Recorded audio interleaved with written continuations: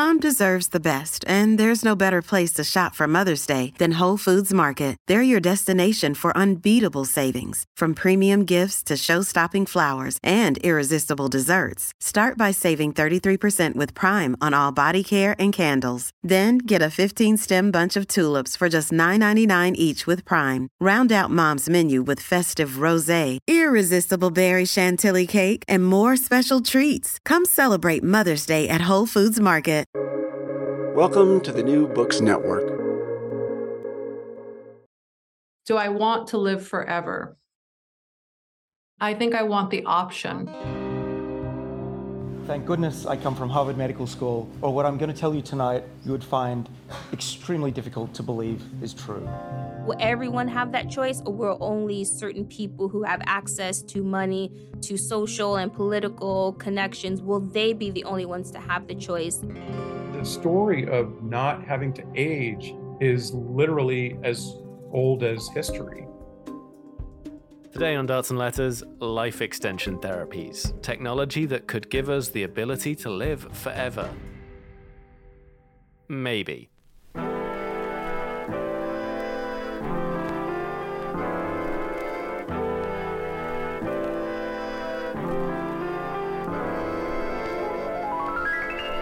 From Cited Media, this is Darts and Letters. I'm Jay Coburn.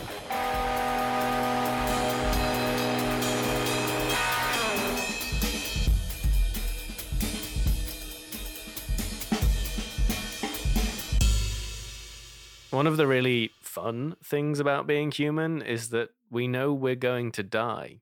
But one of the oldest tales in history is the fountain of youth. I'm 33 now, and while I'm still pretty young, I've got the occasional grey hair, my back hurts, I have tinnitus constantly ringing away in my ears, and I'm beginning to feel the effects of growing older. And frankly, it would be nice if I had the wisdom of my age without the physical degradation. So when I see news stories like this... Scientists have rejuvenated the skin cells taken from a 53-year-old woman, making them equivalent to those of a 23-year-old, writing in the... The elixir of youth might not be a thing of fiction anymore, as Harvard scientists have moved one step closer to developing anti-aging drugs. A landmark experiment has given... That's a pretty seductive story. Science is going to cure the ultimate disease, death. Maybe. That's the claim that some scientists are making.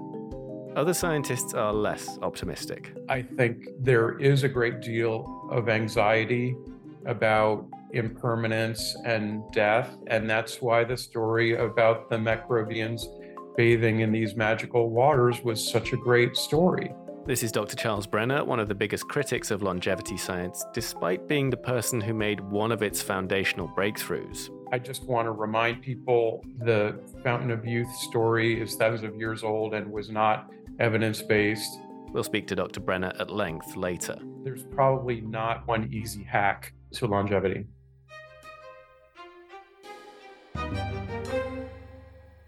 This kind of science does attract a lot of hype. For obvious reasons, it is potentially earth-shattering in scope.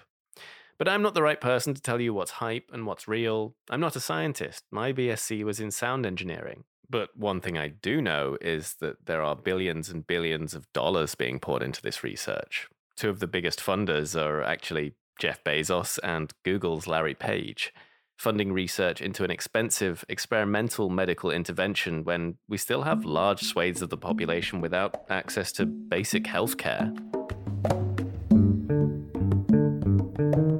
So today on Darts and Letters, I'm going to do my best to explore the science and the ethics of life extension and longevity science from every angle. I'm going to talk to a pioneer, Liz Parrish, the first person to undergo a form of gene therapy to reverse her biological age. I feel like I've already stepped into the future and that everybody else is living in the past because I am a GMO now.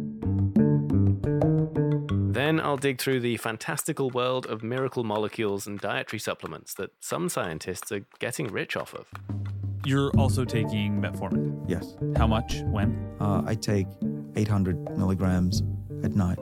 Dr. Charles Brenner, who we heard from a little earlier, will be here to critique that space and give his view on the science involved. Then we get onto the bigger questions, the sci-fi stuff. Should we be trying to live forever? Is this the right way to spend research dollars? And how do we manage a future where humans could stick around for a lot longer than they do right now? Do you ever see this sort of images where there's a fishing pole and it has maybe $100 bill and it's attached to it and it's hanging over someone's head who really wants that money? I can kind of see that happening with this kind of lifespan technology. I'll have a conversation with Dr. Keisha Ray, a bioethicist, about the ethics of life extension technologies.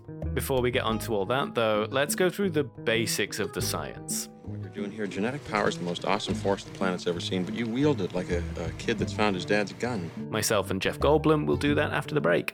Yeah, but your scientists were so preoccupied with whether or not they could, they just stopped to think if they should. You're listening to Darts and Letters. I'm Jay Coburn. If you're new to the show, hello, welcome. Thank you for joining us. We're a podcast about the politics of ideas, of science, and academia. We're also independent and always scrabbling to fund the show. And I could ask you to donate to our Patreon here, but I know that costs money. So what I'm actually going to say is hit the subscribe button, share the show with a friend who might be interested. The more people that listen, the easier it is to get that funding and to keep the show going.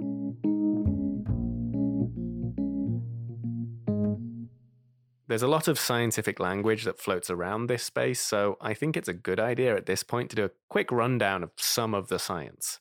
This is by no means everything, but it is the foundational stuff that you'll hear mentioned a lot.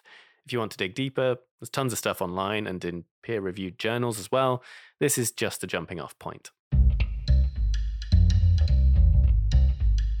There's a landmark paper from 2013 called The Hallmarks of Aging. It was published in the journal Cell with authors from a bunch of universities, including University College London and Universidad de Oviedo in Spain. That paper identified 9 hallmarks of aging. These 9 are defined as things that manifest during normal aging, and in experiments, aggravating them speeds up the aging process, whereas remedying them should slow down or reverse aging.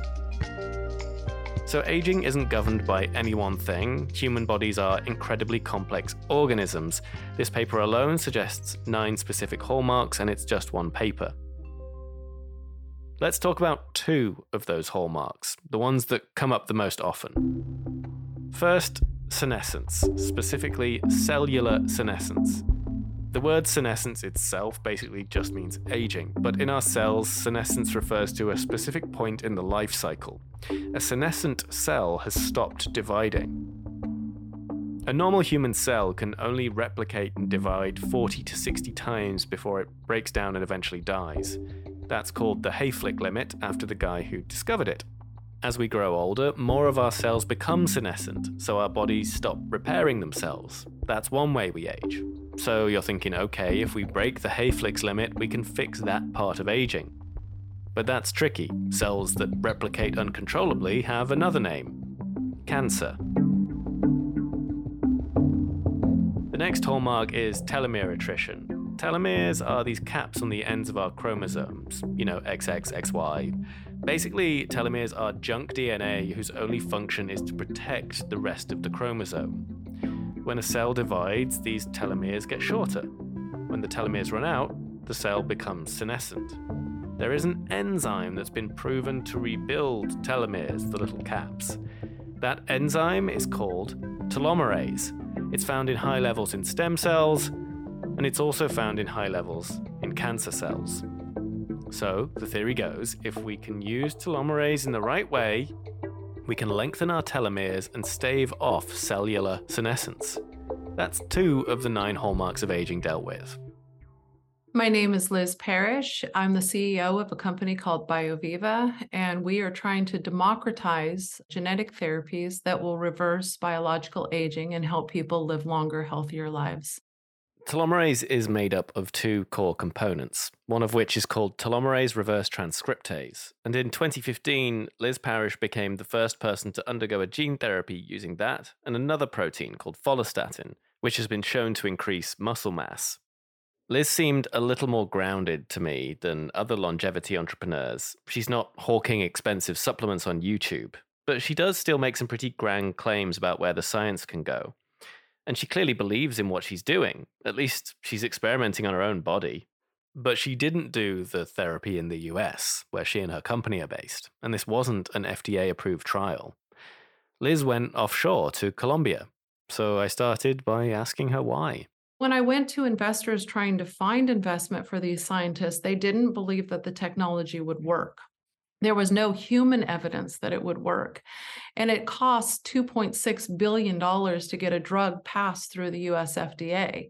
So you have a very wary audience of this type of technology. You know, anti-aging or regenerative medicine is a 4,000-year-old idea that really hasn't played out very strongly for humans.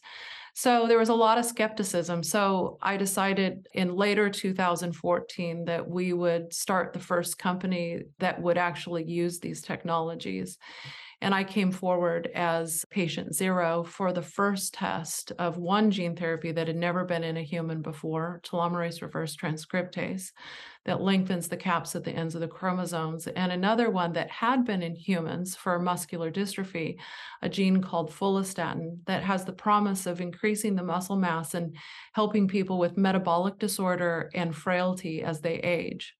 So in 2015, we raised the first funding to do this first test, and we had the gene therapy made.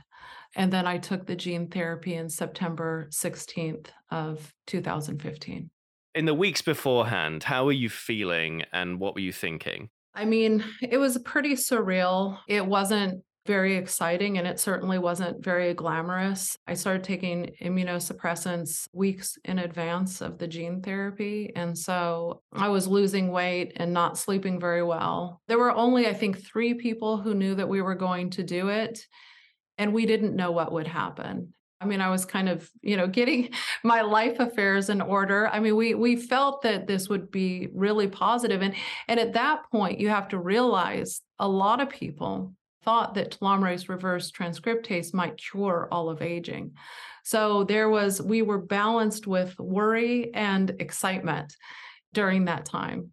Why did you only tell 3 people? We did not want it to be shut down. We didn't want an advisor coming forward and telling the regulatory system or contacting someone who would stop the test. I didn't want my family to know because I didn't want anyone to worry.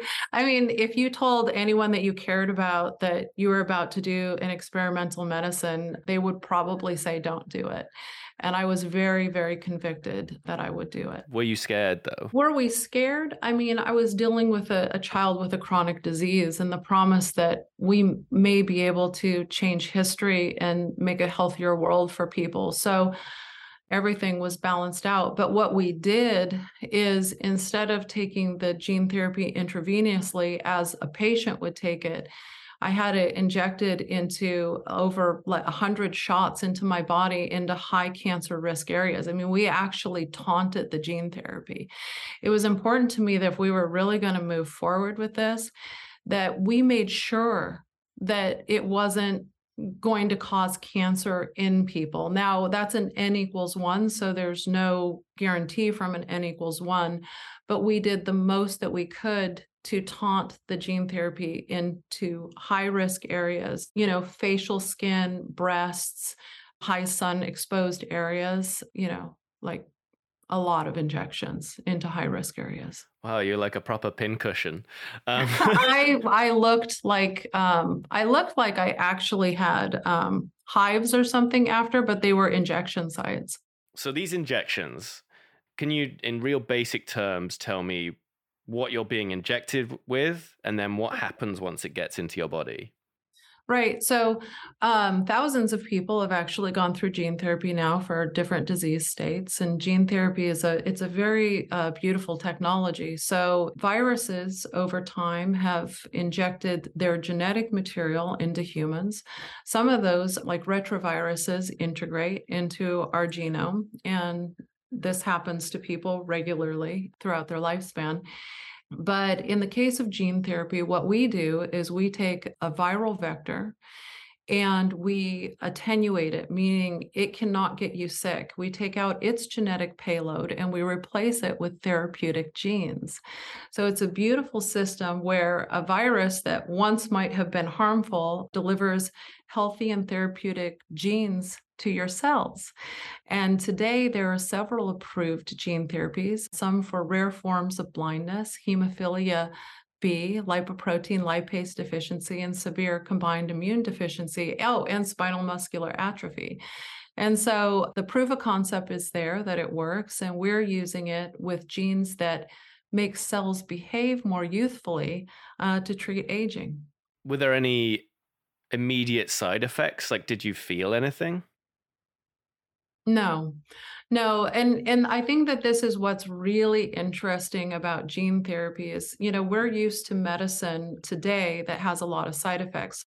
Gene therapy, we are just delivering the protein that you need to be healthier, and there's no immediate effect from it. The only discomfort around gene therapy that I have personally had is around the immunosuppression that happens before and after the therapy. So, what were the physical effects in the longer term? I guess thinking of the parts of myself that have started to decline, my skin, I've got some gray hair, my knees kind of suck. I've got tinnitus, all kinds of things happening to me as I age. Have things like that started to reverse with you? And how, walk me through after you had the therapy, you head home, what happens to you?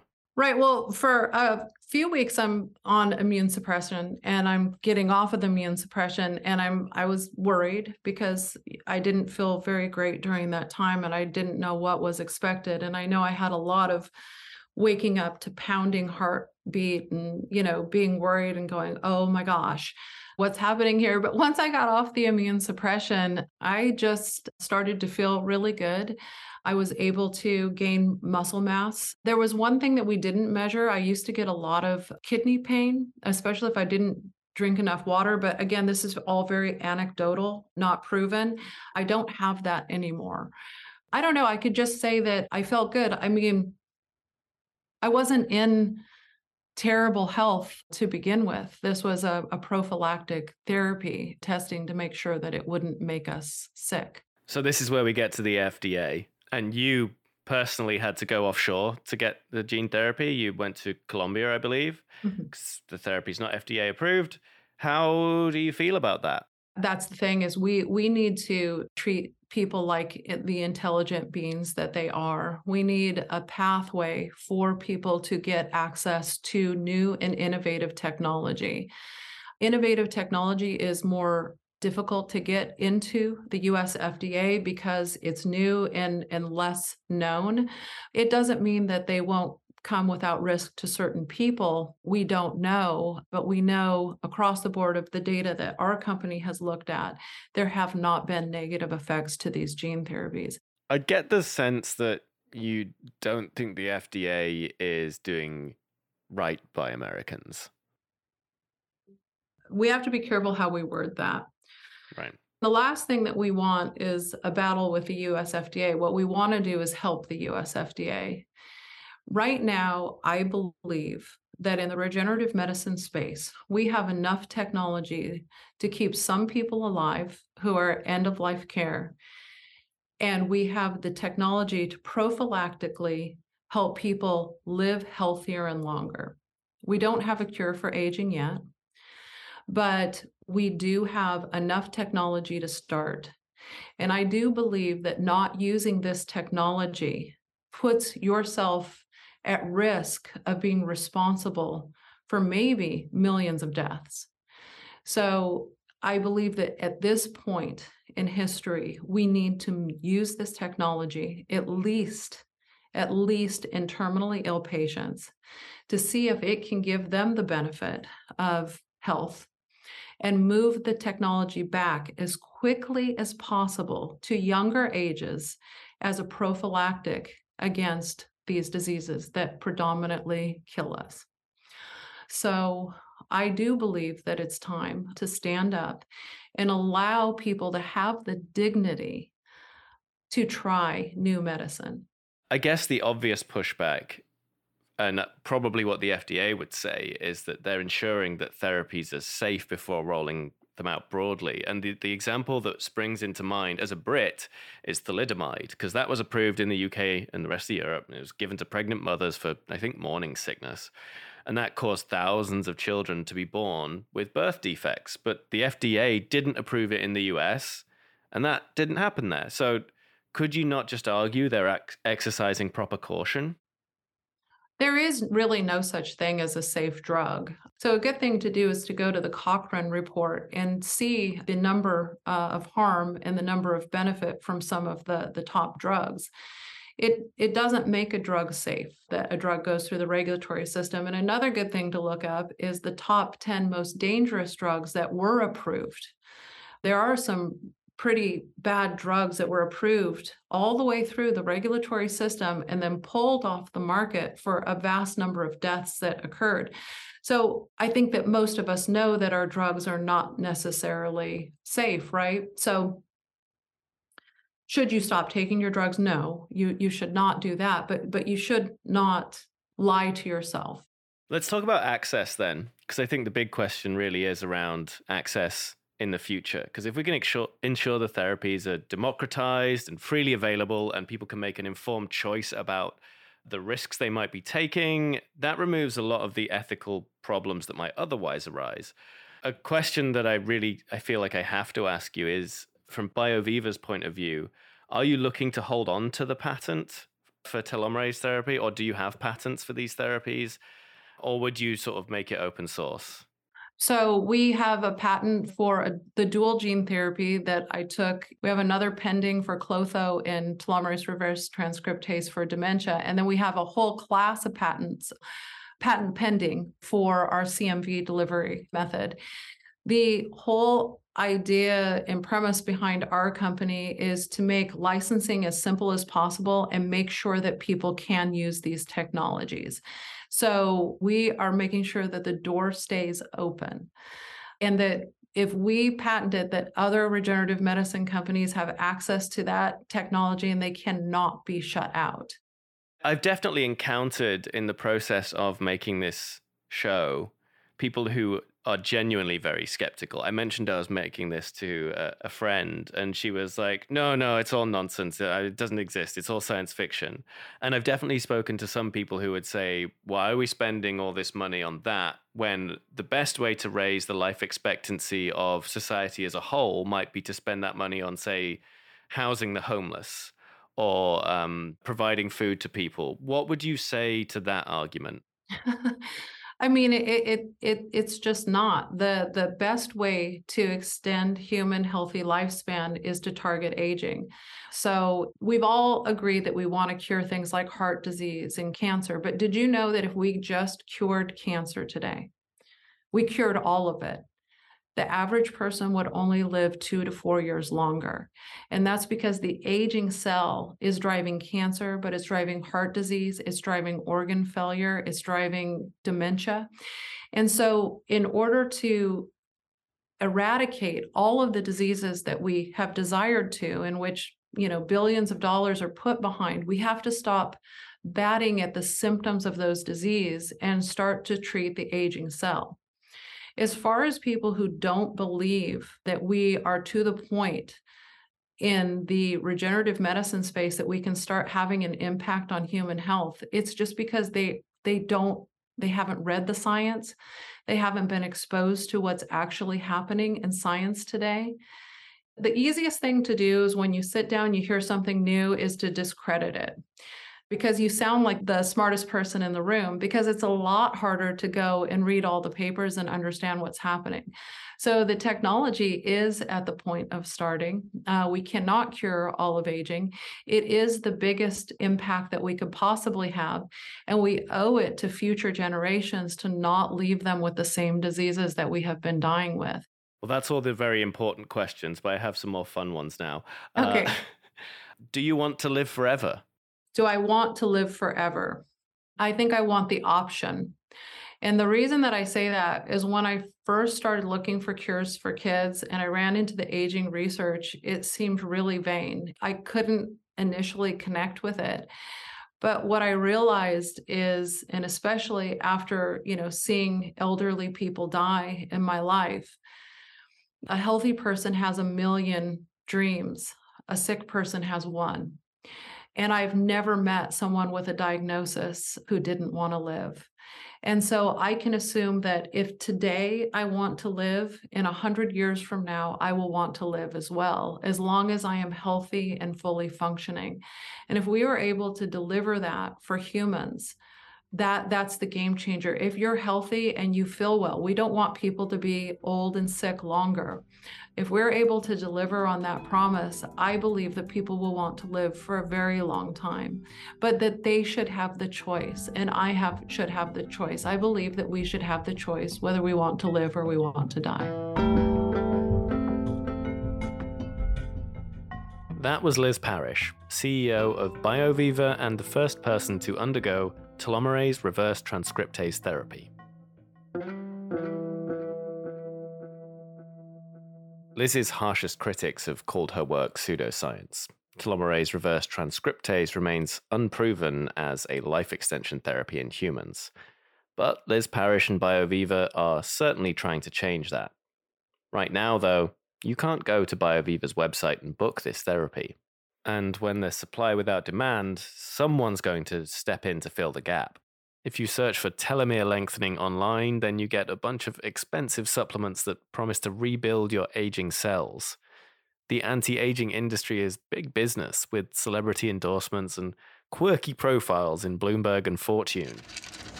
Could a pill called metformin that's been used to treat type 2 diabetes for 60 years also be a key to the fountain of youth? In the longevity subreddit, users share articles about metformin. So the idea is whether or not this pill can slow down or reverse some of the damage caused by aging. It's one of the most commonly prescribed drugs in the US because it's used to treat diabetes. But in one study, the diabetic patients taking metformin had a lower mortality rate than the control group of non-diabetics not taking metformin. The thought is that by preventing age-related changes to your body's cells, metformin could help people live healthier longer, increasing their health expectancy. Now, Silicon Valley tech types and biohackers are taking the pill daily, regardless of whether they have diabetes. Sam Altman, the CEO behind ChatGPT, is one of them. He's bankrolled a startup called Retro Biosciences with $180 million.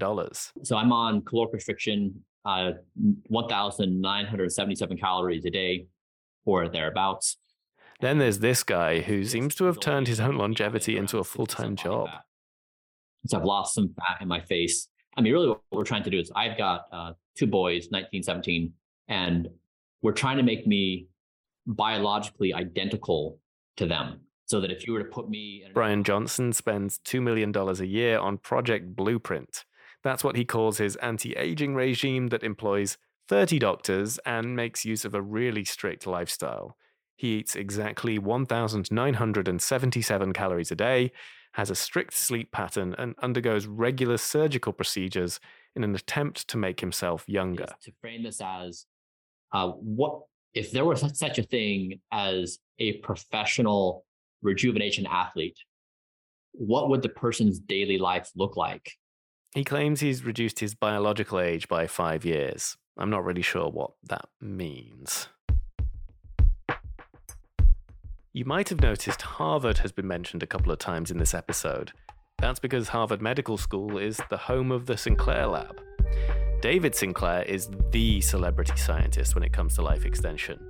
He's written a best-selling book called Lifespan: Why We Age and Why We Don't Have to. Welcome to the Lifespan podcast, where we discuss the science of aging and how to be healthier at any stage of life. I'm David Sinclair, and I'm a professor of genetics at Harvard Medical School, and I'm the co-director of the... His YouTube channel has 250,000 subscribers alone, and he's given this TED Talk. So I stand here as a representative of a field called aging science, longevity science. Some people call it anti-aging. We don't use that as scientists. But what has happened in the last 25 years is nothing short of revolutionary. And thank goodness I come from Harvard Medical School, or what I'm going to tell you tonight, you would find extremely difficult to believe is true. I'm on record saying that the first person to live to 150 years has already been born. I said that about 5 years ago, and in the last 5 years, something extraordinary has happened since, making me think that it's not just 150 years, all bets are off. For me, Sinclair is the longevity space personified. He made his name in the early 2000s when he and his team at Harvard figured out a way to make yeast live longer. Here he is on Joe Rogan explaining that.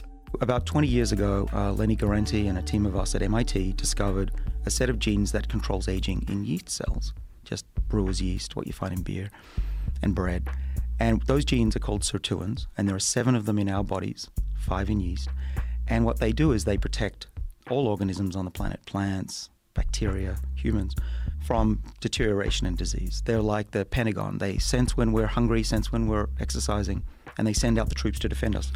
So when you put more of these genes into a yeast cell or a mouse, they'll live longer. And so we think that these genes are responsible for the effects of dieting and exercise, which is great. What that means is we can now mimic that with molecules. So NMN is one of those molecules, so is resveratrol.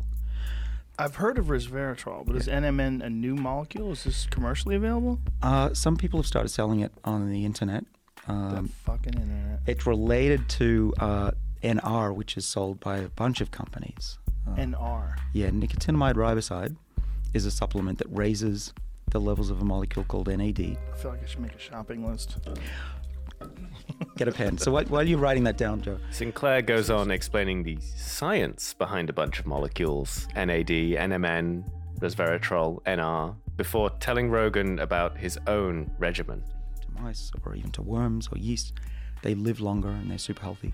How many milligrams are you taking of these things? So I take a gram of NMN in the morning based on clinical You can kind of hear in this one clip how David Sinclair went from finding a mechanism to make a very simple organism, yeast, live longer, to taking supplements daily. And you can bet that longevity forums and subreddits took note of that molecule name and dosage. So after he discovered the yeast thing, in 2004, Sinclair and a team of entrepreneurs founded a company called Therapies to investigate more. They were specifically focused on resveratrol, which Sinclair has called as close to a miraculous molecule as you can find. It occurs naturally in red wine, so it got a lot of press. Therapies was bought by GlaxoSmithKline for $720 million in 2007. A few years later, GSK closed Therapies down due to a lack of results. You can still buy resveratrol online, though, and it isn't cheap. Whether it does anything is up for debate. In 2019, David Sinclair's book Lifespan, Why We Age and Why We Don't Have to, was published. It became a bestseller, and while he never actually recommends you take supplements like NMN and resveratrol, he does provide a lot of details on his own regimen. To someone who wants to live a long life, that's pretty tempting. Honestly, even I'm kind of tempted by a lot of this stuff. So to bring me back down to earth, I spoke to Dr. Charles Brenner. Fundamentally, what I work on is NAD, the central catalyst of metabolism. They literally carry high energy electrons from food to convert everything that we eat into everything that we are and everything that we do. Dr. Brenner was there at the beginning of David Sinclair's career working on similar stuff, namely yeast.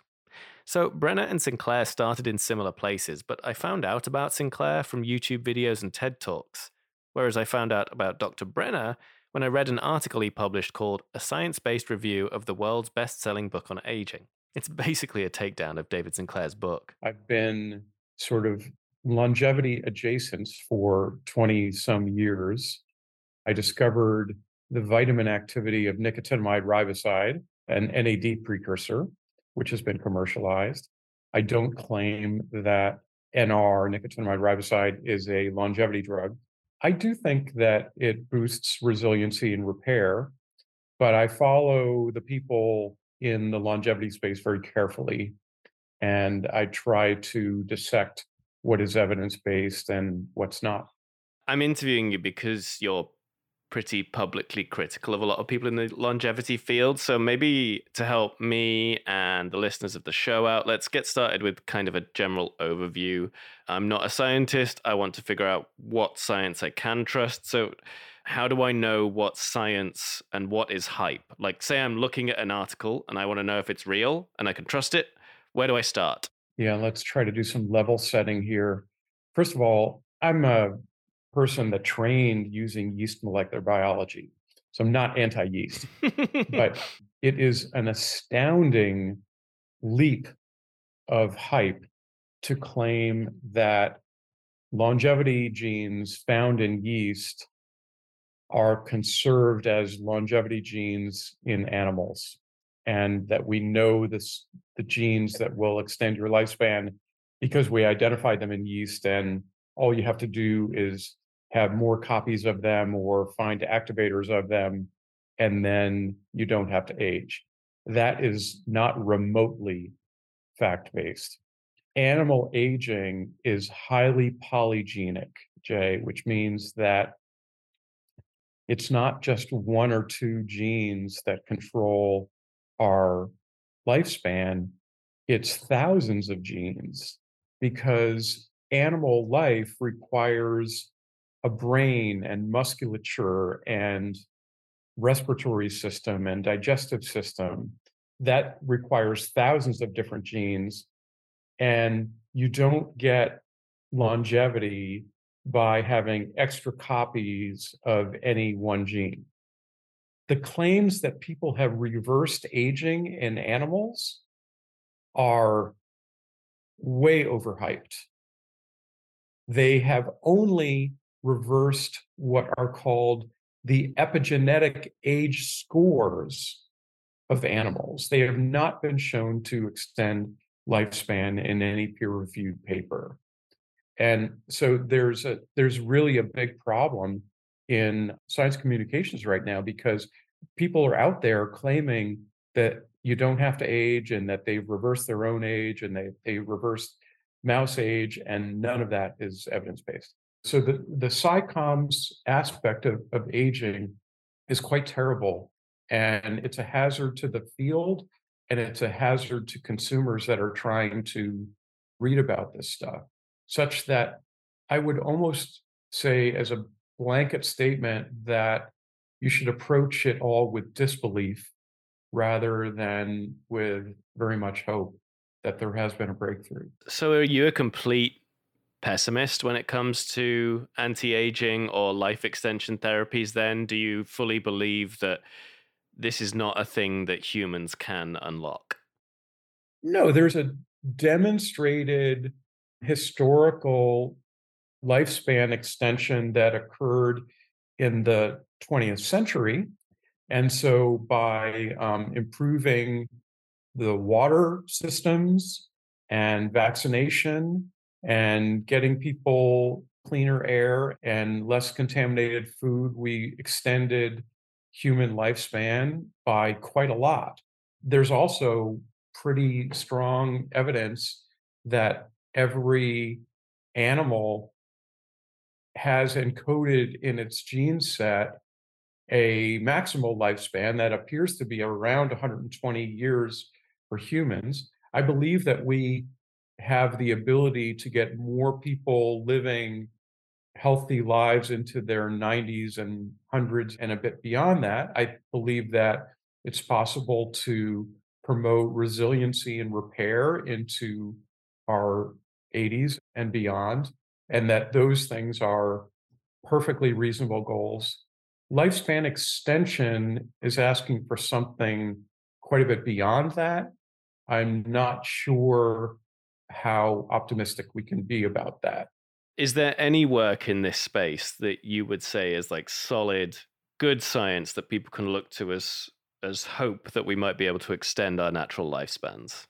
There are people that are working on whether they could turn down growth hormone pathways when we're older as a potential way to extend lifespan.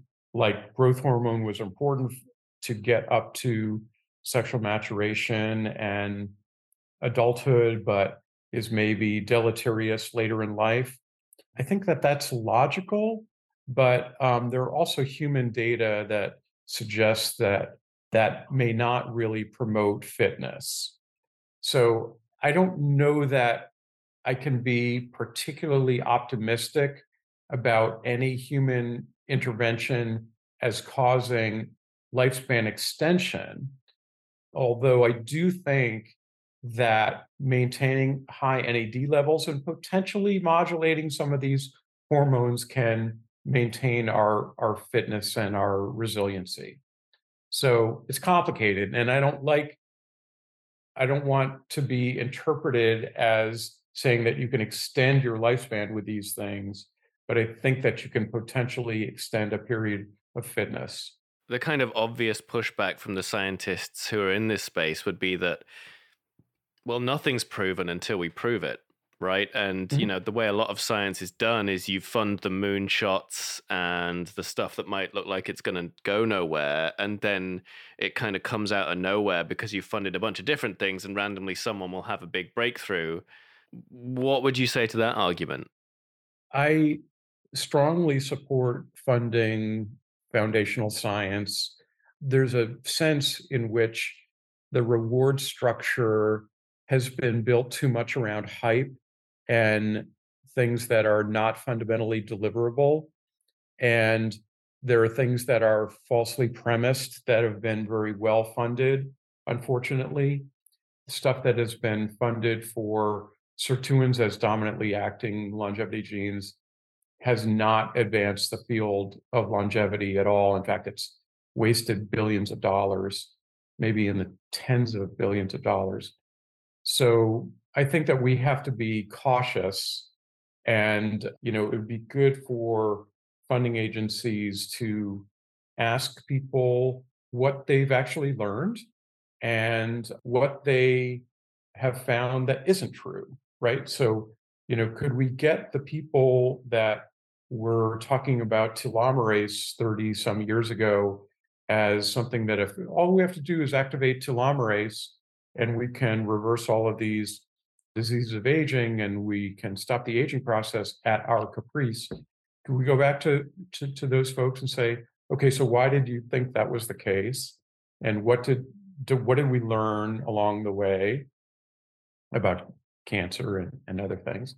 And I think that we should just be open to falsifiability and criticism and realize that breakthroughs, breakthrough could be around the corner from something unanticipated. There's a long track record of overstatement and just storytelling in this space. One man who's received a lot of those dollars is David Sinclair. And I found you through your science-based review of David Sinclair's book, Lifespan. How did you first find out about David Sinclair? I've known David Sinclair since the mid-2000s. So he was interested in sirtuins when I was discovering unknown genes and enzymes in NAD biosynthesis. And so I was invited to consult for Sirtris, which he started, met with him many times. He invited me to Harvard. I spoke, at Harvard Medical School on his invitation. And I was actually the senior author of the first paper showing that NR can extend lifespan in yeast. So I'm not, fundamentally, opposed to kind of the work that he launched his laboratory with. However, while I was consulting for Sirtris, what I observed firsthand by being on the scientific advisory board is that there was a huge disconnect between what you could prove, in a laboratory and what David was willing to say to people, and particularly the investment community and the general public. So basically, David has constructed a story. He's resisted falsifiability on it, and it's not evidence-based. Let's move on to Liz Parrish, who I interviewed a couple of weeks ago. First woman to undergo telomerase reverse transcriptase gene therapy. It's 7 years since her first gene therapy, which was telomerase reverse transcriptase combined with, I think it was follistatin. And I haven't seen the raw data, but she's not dead for a start. She says her telomeres have lengthened, her muscle mass is up, after doing another gene therapy to supposedly improve cognition. She says she scores better on IQ tests. I'll say she was pretty convincing and was very good at saying what was anecdotal evidence and what was data. So she was quite clear about that with me. What's to say there isn't something real happening there? And moreover, what's to say that at least it's not dangerous what she's done to herself? The problem is we're not even going to find out whether it's dangerous because, as I understand it, they don't like US FDA regulations and they do these gene therapy trials, in unregulated locations, and they're not doing placebo-controlled trials.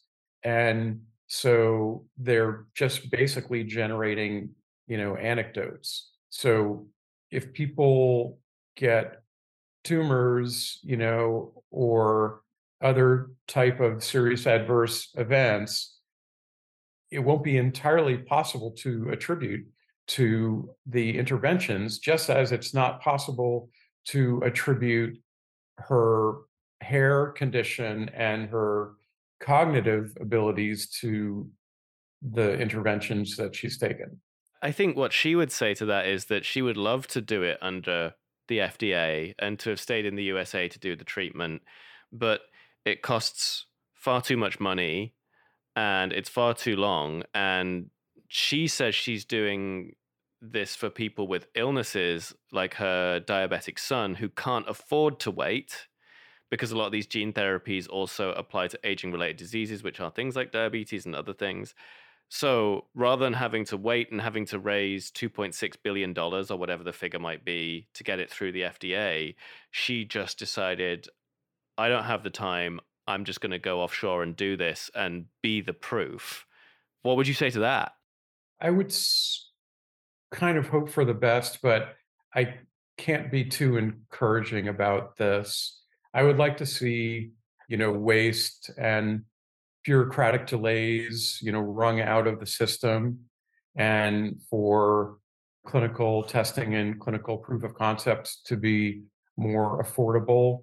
But I don't think that it's going to help people in the long run if we don't have a regulatory apparatus for doing human trials.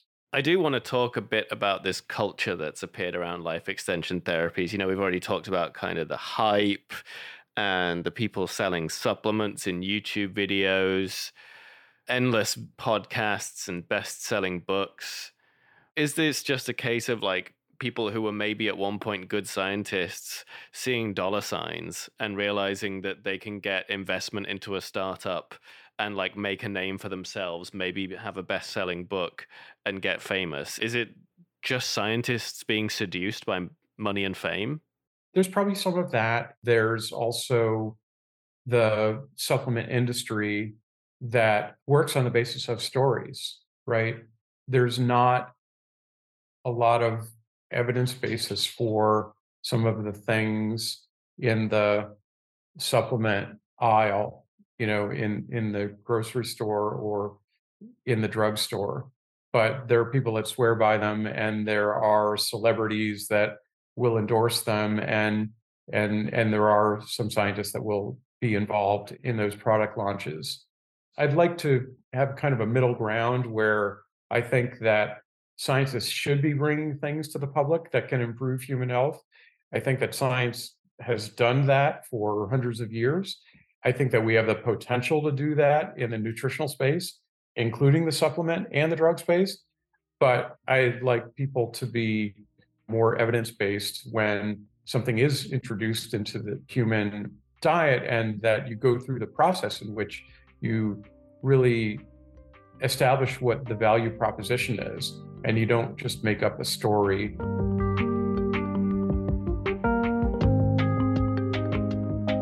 That was Dr. Charles Brenner, Alfred E. Mann Family Foundation Chair in the Department of Diabetes and Cancer Metabolism at the City of Hope National Medical Center in California. Let's set aside the questions of scientific rigor and whether this science is real and assume for now that it is. This is going to be a bit of a science fiction thought experiment, but I'm into sci-fi, so I'm down. Up until now, we've mostly been talking about whether we could actually extend the human lifespan past its natural end. But like Jeff Goldblum said in Jurassic Park, Your scientists were so preoccupied with whether or not they could, they didn't stop to think if they should. if the technology works, I don't think it can be stopped, nor do I really think it should be. But I do think that with something so incredibly disruptive, there are lots of questions to be asked about how it's used and what the implications are for our society and our planet. So to play this thought experiment out, I called Dr. Keisha Ray. She's a bioethicist and assistant professor with the McGovern Center for Humanities and Ethics at UT Health Houston. She's also a sci-fi fan, so we had a lot of fun with this conversation. We started with that big question. Remember what Liz Parrish said at the start of the episode? Do I want to live forever? I think I want the option. Who will have that choice? Will everyone have that choice, or will only certain people who have access to money, to the technology, to social and political connections, will they be the only ones to have the choice? And I worry about gaps in life opportunities. I worry about gaps in resources that already exist among classes, races, genders, etc. Will it worsen the gaps that already exist? You've gotten straight on to what my next question was going to be, which is that fundamentally, I think this is about access. And healthcare is by no means accessible to everyone right now. In the US, people of color are far less likely to have insurance. In Canada, you need to be a citizen or a permanent resident, really, to get healthcare covered by the government here. So I guess what might it look like if the access to life extension or even, ongoing eternal life is not equitably distributed? I kind of see that picture of the technology sort of being dangled over people's head. You ever see this sort of images where there's a fishing pole and it has maybe $100 bill and it's attached to it and it's hanging over someone's head who really wants it, who really needs that money? I can kind of see that happening with this kind of lifespan technology, that it can become a tool that can be wielded against the poor, the disabled, the socially marginalized, because it can be something that everyone wants. But if it requires a lot of money, or even if it just requires knowing the right people, the right connections that a lot of people don't have, that sort of political and social power, if it requires that to get this technology, a lot of people already don't have access to the basic medical technologies, right? We even have access issues with income, with transportation, with housing, these basic entities that contribute to our health. If there's access issues to those things already, and then we add something extra like lifespan technologies, I don't see those access issues becoming any better. It's just going to get worse for some people, but life would get better for the people that already have money and social and political connections. It's so hard to balance what is fundamentally a really hopeful technology with our own cynicism that is based on the fact that it's the world around us, right? Right. And I'd love for there to be a way that we could ensure that it becomes cheap or free and easily accessible. Do you have any ideas on how we could ensure that the optimistic version of that future happens? I'm realistic sometimes, right? But I try to be, to think the best of people, right? And so one thing that I would hope is that there would be some commitment from the people who create the technologies, a commitment to making it accessible, a commitment to making it affordable. Now, again, this is very optimistic because companies necessarily need money and want money. And one way to do that is to make things inaccessible, because accessibility usually means you have to drop prices, which means less money for people. That's where the questions from the philosopher side of me come in. Is, will that happen? How will that happen? Will they want to do that? Will they say we're taking away free market enterprise? Billions and billions of dollars are being poured into this. It's a huge amount of money, a really huge amount of money. Billions from Jeff Bezos, billions from Larry Page from Google. And I've been thinking about sort of individual life expectancy versus, I guess, communal life expectancy, and how in the medium term that money could be used to pay for things like housing and healthcare. Those are interventions that already exist, and that would, if we use these billions of dollars to house everyone who needed housing, that would raise the life expectancy of humanity as a whole, I think. But I've also been thinking about how that's not really how science works, because you do have to fund the crazy stuff and the moonshots to make big leaps forward, and you're also never really sure where those big leaps forward are going to come from. So how do you think about that? How do you think about the funding argument? You know, I wish that there was a little bit more of a balance because it can be hard to have conversations like this where they're fun and they're interesting, but also given what I do, I can't help but think about how, in particularly in America, we have Black men who die so much sooner than other members of the population, right? We have low access to housing among Black women. We have low access to healthcare among Latinos and Indigenous people, right? So I have to balance it with all of the things that this money could do for a particular population, right? Like, yeah, you know, it's human nature. We have to keep growing. We have to keep progressing. But I wish there was a way to do both. We can't be so entangled with the promise of tomorrow that we forget the promise that we made to the people right here that exists right now, to unhoused people, to the people who are affected by changing in climate, right? All of these things that if we don't attend to now, there may not be a future where there's all these people who need these lifespan technologies because a natural disaster has wiped them out or a pandemic has wiped them out, right? And so I think there has to be a little bit more of a balance between the now and the future. Now, could gene therapy ever become the standard? I do think so, but I kind of agree that, you know, if gene therapy or other similar technologies do become the standard, I wonder if that will take away from how we are trying to treat chronic issues like hypertension, diabetes that are caused by other social problems, or at least exacerbated by social problems like discrimination, not having access to healthcare, not having access to education, not having access to social support. And so I just wonder sometimes if we're throwing medicine and technology at the problem when really the solutions are social.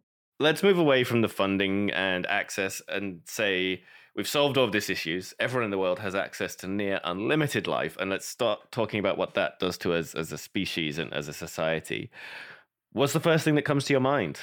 Can the environment handle that many people for that amount of time? Can our climate, our oceans, our forests, can we handle that amount of people? And can we feed, house, clothe that many people? I think our capacity for doing all of that, we think it's limited, but I think we can actually, we do have enough food for the people that we have, but people, corporations, that kind of thing have monopolies on it. So it seems like we can't. So that's why we have starving people, et cetera. So I just wonder, can we support that many people? Yeah, we're doing a pretty terrible job of not cooking everyone on the planet already, aren't we? Yeah, it's just going to get hotter. We're just going to have more natural disasters. There'll just be more people displaced, maybe deadlier pandemics. I just wonder, will we kill ourselves off doing all these things when we were trying to live longer? Will we ultimately just end up dying anyway? Oh God, that's a grim way to put it. It's like we tried to live longer in the process, killed ourselves and everything else on the planet. Wow. That's a good book. Yeah, it is. Oh no.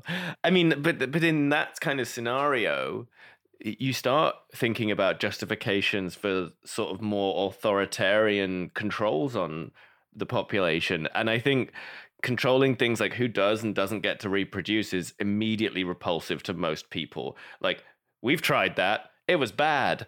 We've tried it really recently in Canada, and it's still going on in some places. Can you see a situation where, you know, population control, maybe having a license to reproduce, becomes more acceptable? I mean, if we're going to live for forever, people are automatically going to say some people should not live for forever. Right. There are still eugenicists around. There are still people who believe in eugenics in various ways, because if we're reproducing more, that also means for some people we're reproducing, and the people who are living longer are going to be people and populations they don't think should be living longer or should be reproducing, like people with disabilities, certain races, that kind of thing. And so I can see where someone might say, okay, if we're going to live longer, let's make sure only some people get to live longer. Let's make sure some people either don't get to live longer, or if they are living longer, we don't want them to keep reproducing because we don't want those genes in the population gene pool. So yeah, I could absolutely see trying to put limits on reproduction for those just basic discriminatory reasons, just those basic, some people don't deserve to live and some people don't deserve to reproduce. I've been thinking a lot about, I think about a lot this a lot anyway, just because of burnout and being a tired person. But I've been thinking a lot about the nature of rest and ultimately retirement. How do you see rest and retirement being viewed in this kind of society? Yeah, we would have to completely change what retirement means. Because right now, retirement age is, at least I think, practically created in relation to lifespan. But who could retire at 60 if you're living to 1,000? That seems like you're still technically a baby, right? If 60 compared to, that's like a toddler saying, I'm retired. I'm done. In the nursery school, this is life for me. And so I don't know what retirement would mean. It would have to be completely refigured. I think we already have messed up views of rest. We think we have to earn rest, or I worked so hard this week, I'm going to finally rest on the weekend. Or we think, why is he resting? He didn't even do all that much work. Or why is she resting? She doesn't even have children, right? So we have all these sort of just messed up ideas about who deserves rest. And so I think if we live for forever, we'd have to work even harder to change the narrative around rest, and that everyone needs it and it's something that should be prioritized. We already don't do a very good job of that. So we would have to completely change the idea of rest and retirement. On a practical level, if we're taking the optimistic side, it maybe creates a good argument for replacing Social Security with some form of UBI, or maybe, a New Deal style jobs guarantee. Well, a lot of what we're talking about is this idealism versus non-idealism that we talk about in philosophy, this seeing the world for what it is, or seeing the world for what it could be. And I tend to be in the see the world for what it is. So like in America, they're trying to get rid of Social Security, right? They're saying, hey, take care of yourself, take care of your own families. And so it's hard for me to think about how we can reform Social Security and those kind of welfare programs if we live for forever, when there are already people who say, we don't even think you should have it now, and you die in your 70s. So, those kinds of questions are very hard for me to think about. And I think for a lot of people, because again, we've been talking about it, sort of this underlying idea, this entire conversation is, how do we talk about the idealism when our current conditions are so non-ideal?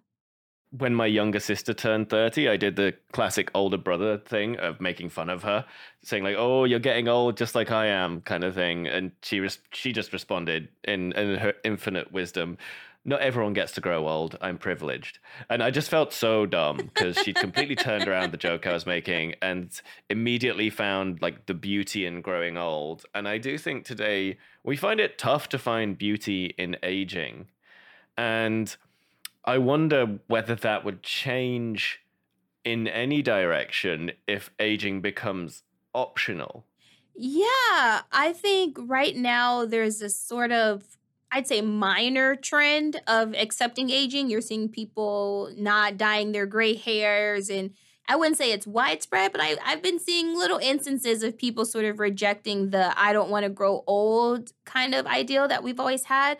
But I think the dominant culture is still to ward off aging. We still, people are still getting Botox and still wearing makeup and still getting hair plugs and hair pieces and, all kinds of things to make themselves appear younger. And so I just, again, the philosopher me, I have a lot of things that I wonder. I just wonder if you never grow old or you never die and your lifespan just continues and continues, are you just forced to be okay with aging because you don't have a choice, right? Did we take away people's ability to really come to grips with aging and growing old and their own mortality? If we take that away from them, are we taking something essential away from the human experience that then completely changes what it means to be human, how we practice, if that's the right word, how we practice humanity?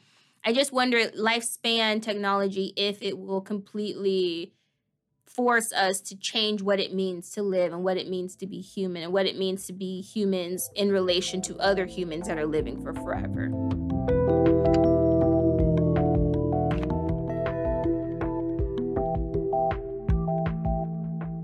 That was Dr. Keisha Ray. She's a bioethicist and assistant professor with the McGovern Center for Humanities and Ethics at UT Health Houston.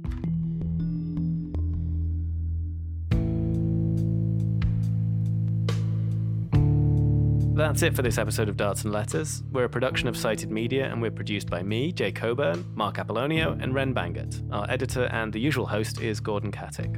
Our theme song and outro is composed by Mike Barber. Graphic designs are by Dakota Coop. This episode received support from the Social Sciences and Humanities Research Council of Canada. It's part of our mini-series that looks into the politics of medicine and medical controversies.